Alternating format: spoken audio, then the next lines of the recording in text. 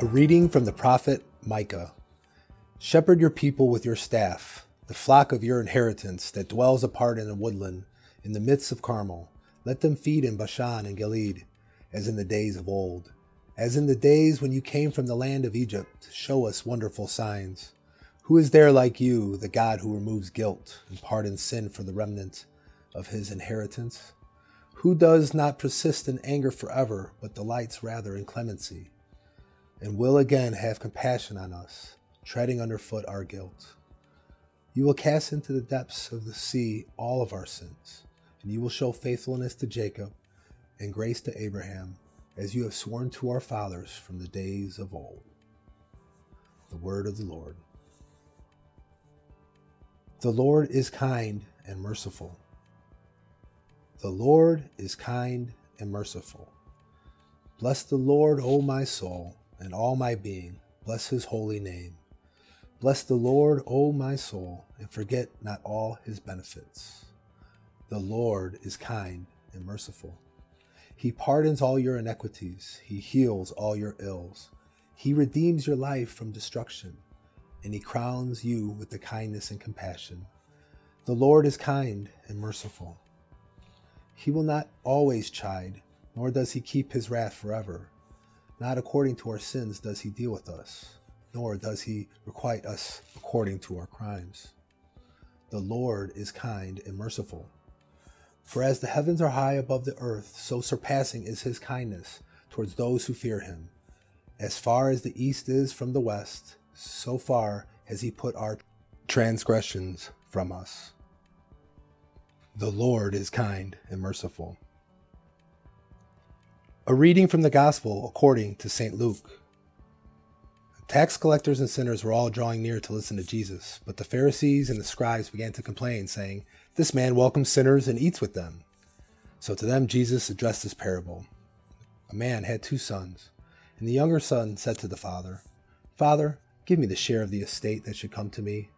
So the father divided the property between them, and after a few days the younger son collected all of his belongings and set off to a distant country, where he squandered his inheritance on a life of dissipation. And when he had freely spent everything, a severe famine struck that country, and he found himself in dire need. So he hired himself out to one of the local citizens, who sent him to a farm to tend to the swine. And he longed to eat his fill on the pods of which the swine fed, but nobody gave him any.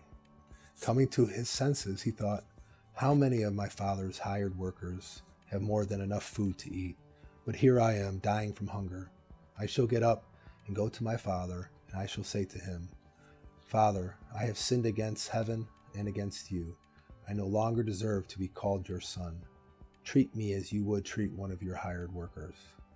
So he got up and went back to his father. And while he was still a long way off, his father caught sight of him and was filled with compassion, and he ran to his son and embraced him and kissed him. And his son said to him, 'Father, I have sinned against you in heaven and against you. I no longer deserve to be called your son.' But his father ordered his servants, 'Quickly, bring the finest robe and put it on him. Put a ring on his finger and sandals on his feet, and take the fattened calf and slaughter it.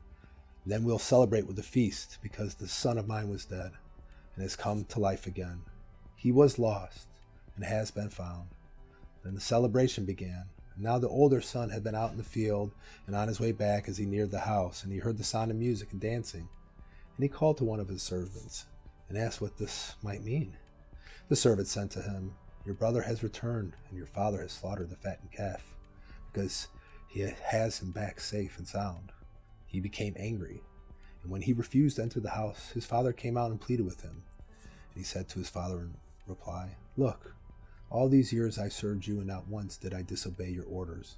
Yet you never gave me even a young goat to feast on with my friends.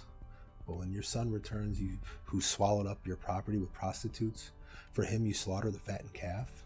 He said to him, 'My son, you are here with me always, and everything I have is yours. But now we must celebrate and rejoice, because your brother was dead and has come to life again. He was lost and has been found.'"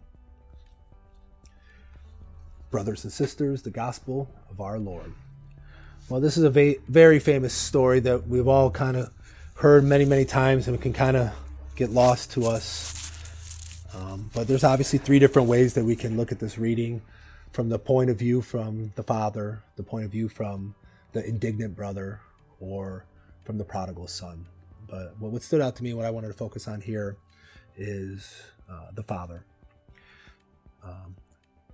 It's just like in prayer, all these times, it was the father who went out, who was out there waiting for the son to come back. It was the father who went to go look for the indignant brother. It's always God is there first, and it's always us in a response to him. Like in Revelation, it says, "Behold, I stand at the door and I wait. Whoever knocks, I will come in and eat with them." It's the same way. He's always there waiting for us. He's pursuing us. He chases the one and leaves the 99. He is reckless with his love for us. So my reflection is to want to think on God's mercy and his love that never ends and will chase us down to the depths of wherever he has to go. So during this Lent, I would pray for you and for myself to focus more on God's initiating love and his mercy. Amen.